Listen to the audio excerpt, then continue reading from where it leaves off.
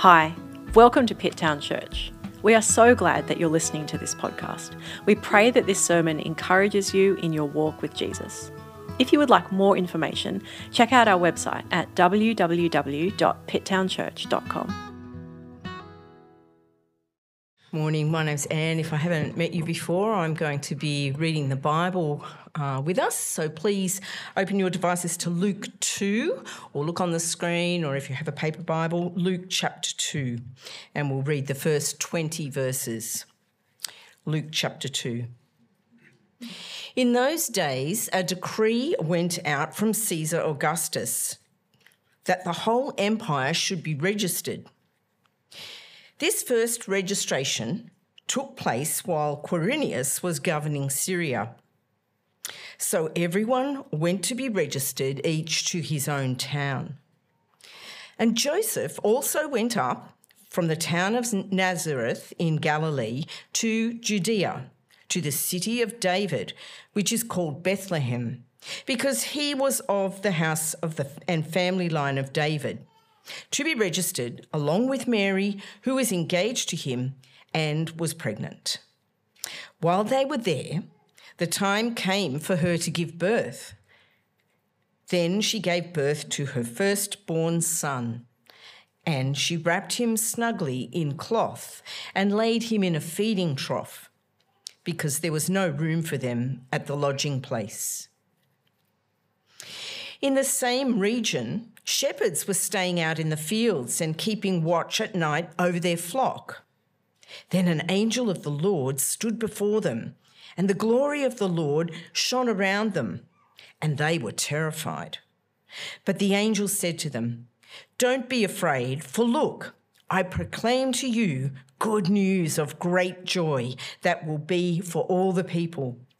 Today, a Saviour who is Messiah, the Lord, was born for you in the city of David. And this will be the sign for you. You will find a baby wrapped snugly in cloth and lying in a feeding trough." Suddenly there was a multitude of the heavenly host with the angel, praising God and saying, "Glory to God in the highest heaven, and peace on earth to people he favours." When the angels had left them and returned to heaven, the shepherds said to one another, "Let's go straight to Bethlehem and see what has happened, which the Lord has made known to us." They hurried off and found both Mary and Joseph and the baby, who was lying in the feeding trough. After seeing them, they reported the message they were told about this child, and all who heard it were amazed at what the shepherds had said to them. But Mary was treasuring up all these things in her heart and meditating on them. The shepherds returned, glorifying and praising God for all they had seen and heard, just as they had been told. Well, sometimes things don't go the way that you thought they would. They don't turn out the way that exactly like you'd planned, you know? You thought you were going to arrive right on time, not have to, and things just don't turn out like you thought. You know what it's like? And the preacher turns up late and you just think, this isn't how it's normally supposed to go. That happens sometimes. Once when I was little, my dad had to go and do some work down in Mildura. I was maybe 5 years old. And so Mum thought, let's all go as a family holiday. We'll go down to Mildura. And I don't know if you know much about Mildura. It's a small town kind of in the north of Victoria, down south. And my memory, I don't know what it's like today, but my memory is it was a place where the slogan should be Mildura, why wait for death?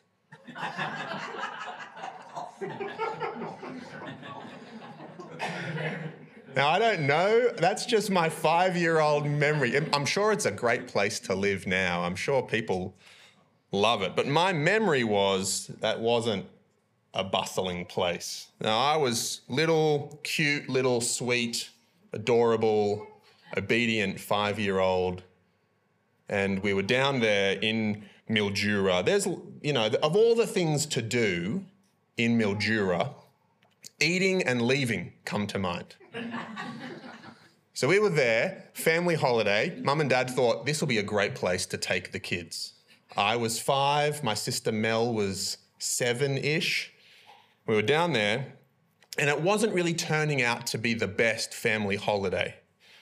And so we went to the only thing in Mildura that there was to do, which was Humpty Dumpty's farm, the world's biggest Humpty Dumpty. Sure. So we went, Mum and me and my sister, Humpty Dumpty's farm. And at Humpty Dumpty's farm, there was Old MacDonald's petting zoo. And so Mum says, this will be fun.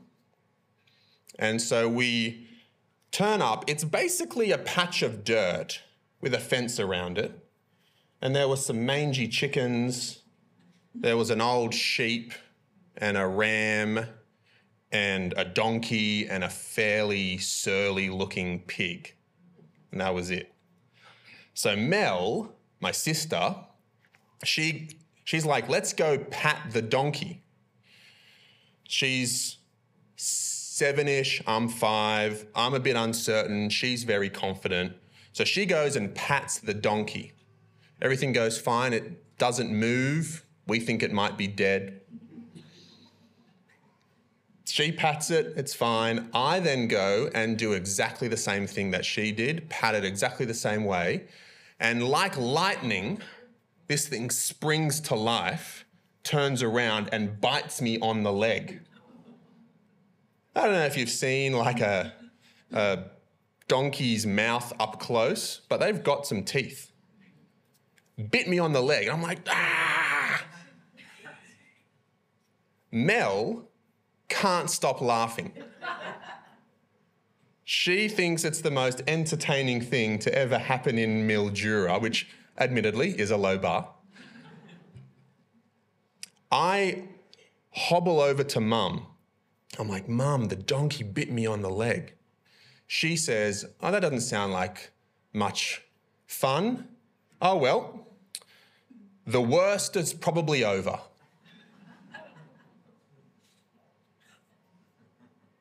Why don't you go pat the ram?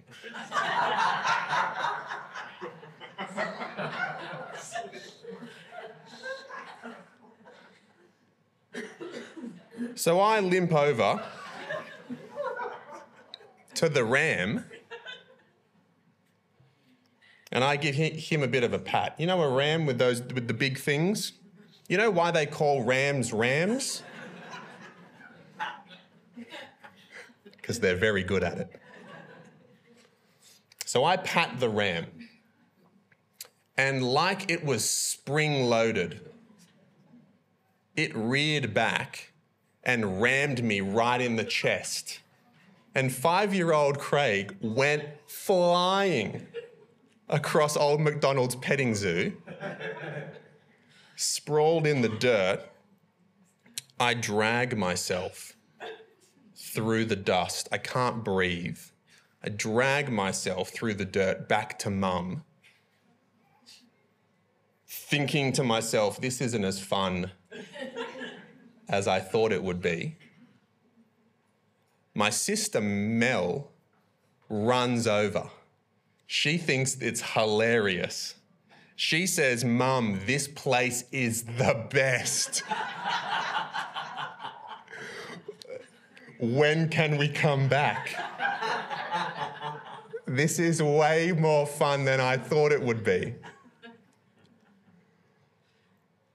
Sometimes things just don't go the way that you expect them to go. Sometimes they turn out much better, way more fun. For other people, for other times, they don't turn out as good as you thought they would. You know what it's like. When you have a thought in mind, you have a plan about how things are going to unfold, and it just doesn't go the way that you thought it would.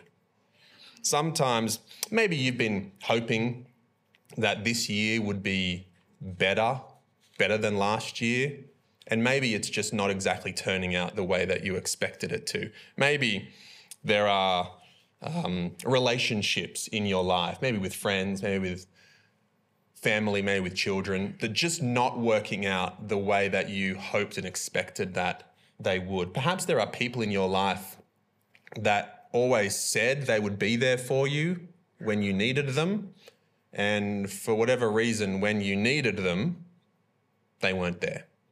And you know what it's like when you have certain expectations of how things are going to go, and it just doesn't turn out like that. Maybe you've been kind of hoping and praying that your health would turn around, and it's just not. Or maybe you've been healthy for a long time, and then now the tests are back and things are going on, and it hasn't been like this, and you kind of feel a bit out of your depth, and you're not quite sure what to expect. Perhaps you've been trying hard with the people that you know, maybe at work or school or at home, to talk about Jesus with the people that you know and care about. And you're trying to have conversations, but it hasn't really gone the way that you thought it would. And you're trying to do the right thing, but it's just not going the way that you expected it to. You know what it's like, how confusing, how challenging it can be when things just don't go the way that you'd planned them to go. And what I want to do here this morning in Luke chapter 2 is we're going to look at this moment, maybe a very familiar moment in history, the birth of Jesus. This is the story of every Christmas. And what I'm hoping that we'll see is that maybe it's not as familiar as we might first think it is. And we're going to see the responses of three groups of people: Mary and Joseph, the shepherds, and the angels, and how they respond to this news. And we're going to see this unexpected news. And then for each of us, we're going to think about what their responses, what we can learn from the way that they responded in the way that perhaps we might respond. So, Luke chapter 2, if you have it open, starting from verse 1. Luke says, "In those days, a decree went out from Caesar Augustus that the whole empire should be registered. This first registration took place while Quirinius was governing Syria. So everyone went to be registered, each to his own town. And Joseph also went up from the town of Nazareth in Galilee to Judea, to the city of David, which is called Bethlehem, because he was of the house and family line of David, to be registered along with Mary, who was engaged to him and was pregnant." This is all very familiar to us. There's a census. They go to their hometown, Bethlehem. This is the story that we all know. This is every Christmas. But it's actually a very weird story. There's a census, a registration that gets called. Bethlehem is a long way from Nazareth in the north. It's like a 4-day walk, a 5-day walk, maybe more if you're a heavily pregnant person. An ancient imperial census did not in any way require people to go back to their ancestral hometown. You think about that. It's so unnecessary. It's a ridiculous thing that everyone would have to go days walk. That's not how they worked. So the way that it worked was you would go to the closest, largest town and you would register there. That's how it worked. So in the north, up near Nazareth, the place you would go would be the city Sepphoris. It's this big gleaming town on a hill, city on a hill, about an hour's walk. An hour's walk. But they don't go there. They don't go to Sepphoris. They go all the way to Bethlehem. 4 days, 5 days. Why? They didn't have to do that. Well, part of it is the way that the censuses worked. Censuses, censai, the way that the sensei worked, you would go, and the point of them was not like our, Australian Bureau of Statistics sort of census. The point of those ones, as I understand it, is a bit of research, funding, planning, all that kind of stuff. That's not the point of an ancient imperial Roman census. The point of them was it was a way for Rome to claim ownership of you and everything you own. The gist of it was, if I counted you, then I owned you and all of your assets. And I can call upon you, and I can call upon anything that you own at will, whenever I want. That's what it meant. And so in this case, it would imply that Caesar was lord of the registered people, and that they owed him taxes and anything else that he wanted from them. And so Mary and Joseph, they obey and they submit to the decree, but they go to Bethlehem. They go to the town of David to declare that they were looking for the true king of Israel, the Davidic king, that they were loyal to God, they were waiting for his kingdom, that they didn't belong to Caesar, their things did not belong to Caesar, and their son did not belong to Caesar. They were a part of God's kingdom, and they were waiting for his king. And so they obey, but they also kind of rebel, and they go to Bethlehem.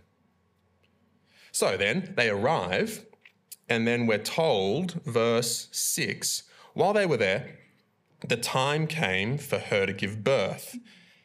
Then she gave birth to her firstborn son, and she wrapped him snugly in cloth and laid him in a feeding trough, because there was no room for them at the lodging place. In the Old Testament book of Micah chapter 5, verse 2, there's a famous prophecy about where the Messiah, God's chosen, promised king, where the Messiah would be born. And the verse goes like this. Micah chapter 5, verse 2, Bethlehem Ephrathah, you are small among the clans of Judah. One will come from you who will be ruler over Israel for me. And I think it's ironic that the prophecy is fulfilled because Caesar wanted to flex about how he owned everyone and owned everything. And so because of his decree, that meant the king who actually did own everyone and own everything was born in the exact place he was prophesied to be born, right? If there was no decree, they wouldn't have gone. And so Mary wrapped him, put him in a feeding trough because there was no room at the lodging place. Right? No room in the inn is not exactly what's happening, right? The story's not that Joseph forgot to book ahead and thought it would be fine, and then when they arrived, there was no vacancy at the hotel, and so the owner said, look, it's peak season, there's not much I can do, but why don't you go out the back, you can stay in the barn where the animals are, and then that night she gives birth. That's not what happens. That's not the story. They would have stayed at the family property. Bethlehem's not that big. It's like a little kind of village hamlet thing. The way that the houses worked is that you had two levels, and the people slept up the top. Then at nighttime, you would bring the animals into the house, and they would sleep kind of downstairs and you slept upstairs. Lock the door, that's how it worked. And so what happened was probably it's a bit overcrowded. Uncle Joe's probably made a big fuss about how he's got a bad back. And so he's taken the spare bed upstairs. Mary and Joseph are outranked. And so they're sleeping in the house, downstairs, with the animals. That's the picture. And so Jesus is then placed in a feeding trough for the animals to sleep. And again, we see the irony, right? Jesus, the king of the world, the owner of everyone and everything, he's not in the gleaming city on a hill, Sepphoris, dining with kings and queens. He's in Bethlehem, sleeping in a feeding trough, right? His head rests where the cattle fed. And it's a pretty humbling picture, isn't it? But it makes sense when you know who he is and when you know where he's going. The whole thing is humbling. Because who is he? Well, he's God himself. God himself come into his own world as a human being. And even if he was to go to the gleaming city on a hill, Sepphoris, even if he was to go to Rome, the capital city of the world, both of those places are like a garbage dump compared to where he came from, right? He came from heaven itself. He came from being in God's presence, where everything is always right, where everything is always fair, where everything is always good, where everything is always non-fattening. He's come from there and he comes here where we live. He didn't spend his time in some hermetically sealed, virus-free, cotton wool, positive reinforcement, temperature-controlled, emotionally supportive, low GI, team bonding, group hug, high five, 2 thumbs up, picking flowers, fanfare-tastic rainbows and sprinkles and gumdrop houses kind of environment. He came to our world, right? The place that we live. He spent time with us, the way that our world works. And compared to where he came from, even the best parts of our world are like a garbage dump compared to that. And then where is he going? Well, the kid in the wooden trough is going to grow up to be the adult who ends up on the wooden cross. That's where he's going, right? He's wrapped in cloth in the trough, but he'll end up wrapped in cloth in the tomb. That's where he's going, right? That's where this kid's going to end up. And so it kind of starts the way that it ends, in humility, in servanthood. That's how it starts, because that's how it's going to end. But then we meet the shepherds. Verse 8 says, "In the same region, shepherds were staying out in the fields, keeping watch at night over their flock." Right, so here you have these sheep herders just doing their job. They're no one special. They're not rich. They're not powerful. They're not big influencers. They're just normal working class people doing their job, getting on with it. And then suddenly an angel appears and tells them that the Savior has been born and he's lying in a feeding trough. So verse 9, "Then an angel of the Lord stood before them, and the glory of the Lord shone around them, and they were terrified. But the angel said to them, 'Don't be afraid, for look, I proclaim to you good news of great joy that will be for all the people. Today, a Savior, who is Messiah the Lord, was born for you in the city of David. This will be a sign for you.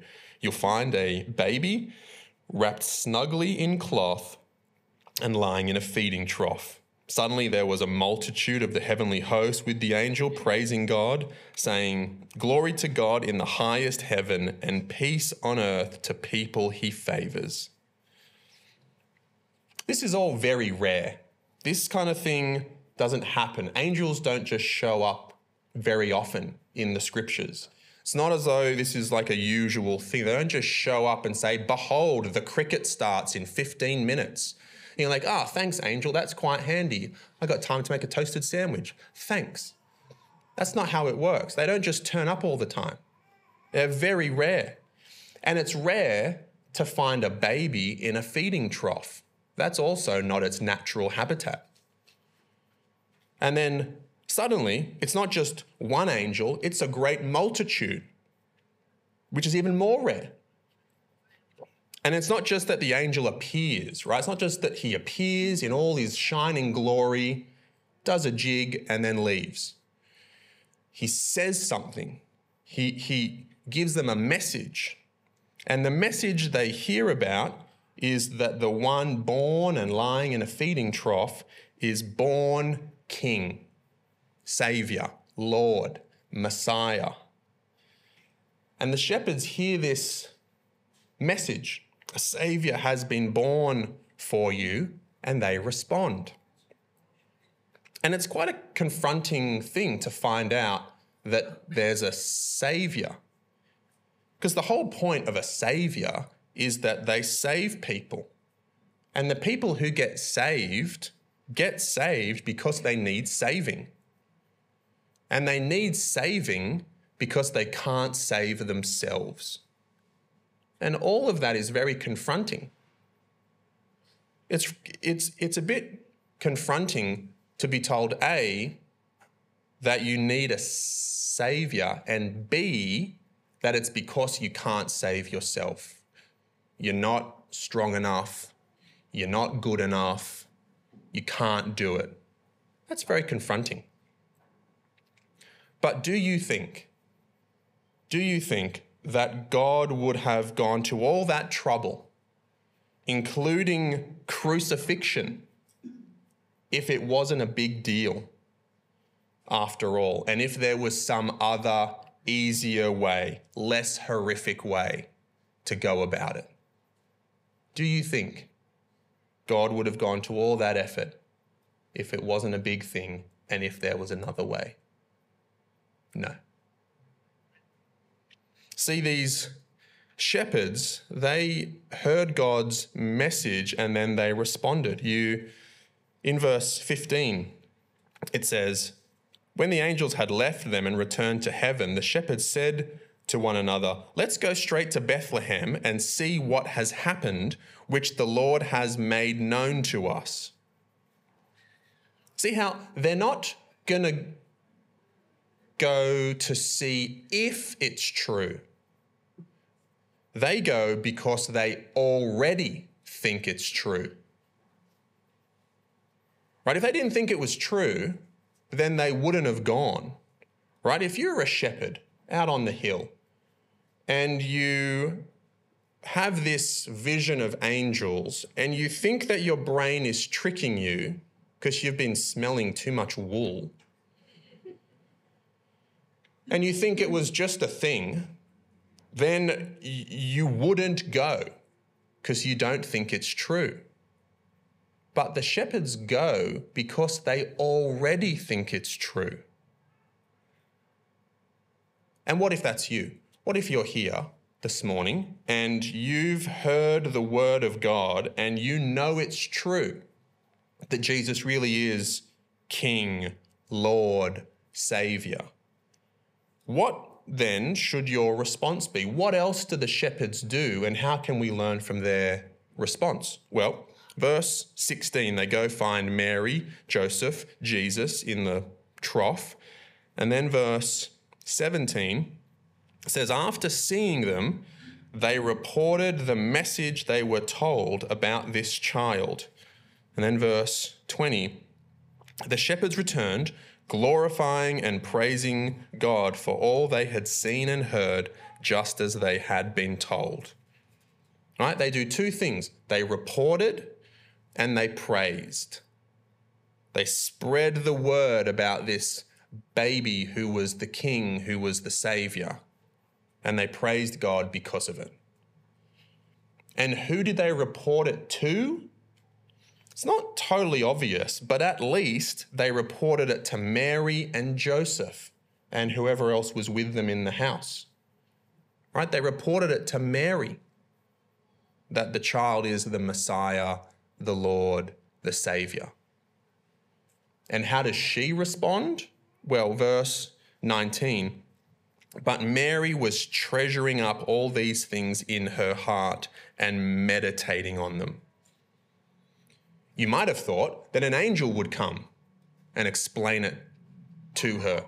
That's not what happens. You might have thought that perhaps the Holy Spirit would overshadow her and give her understanding. That's not what happens. You might have thought a whiteboard would drop from the sky with like a diagram on it and some schematics. But that's not what happened. What happened was the shepherds told her what the angel had told them, and then she thought about it. That's what happened. She treasured these things up in her heart and meditated on them. She pondered them. She really thought about them. She was trying to put the pieces in place and figure out what was going on. And so, what about us? What about you? How do we respond? Maybe your response is like Mary. Maybe you need to think about these things some more, ponder them, figure out, think about how they fit. And there's lots of ways that you can do that, of course. But the main way that we do that here, the main way that we help each other ponder these things is in our growth groups, where we meet with each other each week to treasure these things in our hearts and to ponder God's word and help each other do it. And so maybe you're not in one. Maybe you used to be in one but have kind of paused and it's time to jump back in. Maybe that's you. Let us know. We'll help you find a group that you can land in. It's not the only way, but it is the main way here at Pitt Town that we do this kind of thing. Maybe for you, maybe you're more like the shepherds. And maybe it's about reporting to others and praising. Because if something's good news or amazing, then you tell people and you spread it. Right? Things go viral. When things are good, you tell people that they're good. In other words, you praise the thing. You promote it. And maybe this message about Jesus, the Messiah, the Savior, maybe it's a message that's changed your life. Maybe you think it's good news. And you think if you think it really is good, if it really is amazing, then it's obvious the thing that you would do is you'd want other people to know it too. That's what you do with amazing news. If it really is good news of great joy for all the people, then we need to make sure that we tell all the people.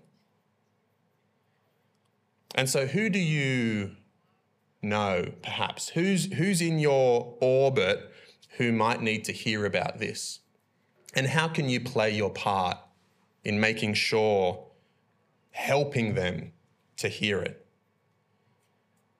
Maybe you feel like you want to be involved in a bit more of an organised way to help even more people find out about this message. And like we've said, street teams, Chris is leading and launching this in this back half of the year. Maybe that's the next step for you, to be a part of something a bit more organised, doing it with others, because we want people all over the place here to know and experience God's love for them in meeting their physical needs, but also their more important spiritual, eternal needs too. Maybe that's the next step for you. Let us know. The shepherds were just living their life, doing their thing, and then they heard the word of God and they responded. They thought it was true, they believed it, and they responded. They came to Jesus, and then they went and spread the word and praised God. That's how they responded, and I think that's pretty good. Mary treasured these things in her heart and meditated on them, pondered them. And I think that's a pretty good response as well. Jesus is the King. He's the Lord. He's the Saviour. He is the King who owns everything and rules everyone. But he's not a king like Caesar. He's the King of humility. He's not the king that people expected. He's not the person that he doesn't always do what we expect him to do. But his coming into the world wasn't the expected thing either. But his coming into the world is news. And it's news to report, and it's news to praise, and it's news to ponder. Let's pray. Heavenly Father, we do thank you for your word. We thank you for the coming of Jesus into our world in an unexpected way. Father, we do thank you for him, the unexpected King. Thank you for his humility. And this news is of such great joy for all the people. And Father, we just pray that you would help each one of us individually and as a team as we make this news known to the people who need to hear it. Father, we pray that you would help us, and we pray this not for our sake, but for the sake of the Lord Jesus. In his name, amen.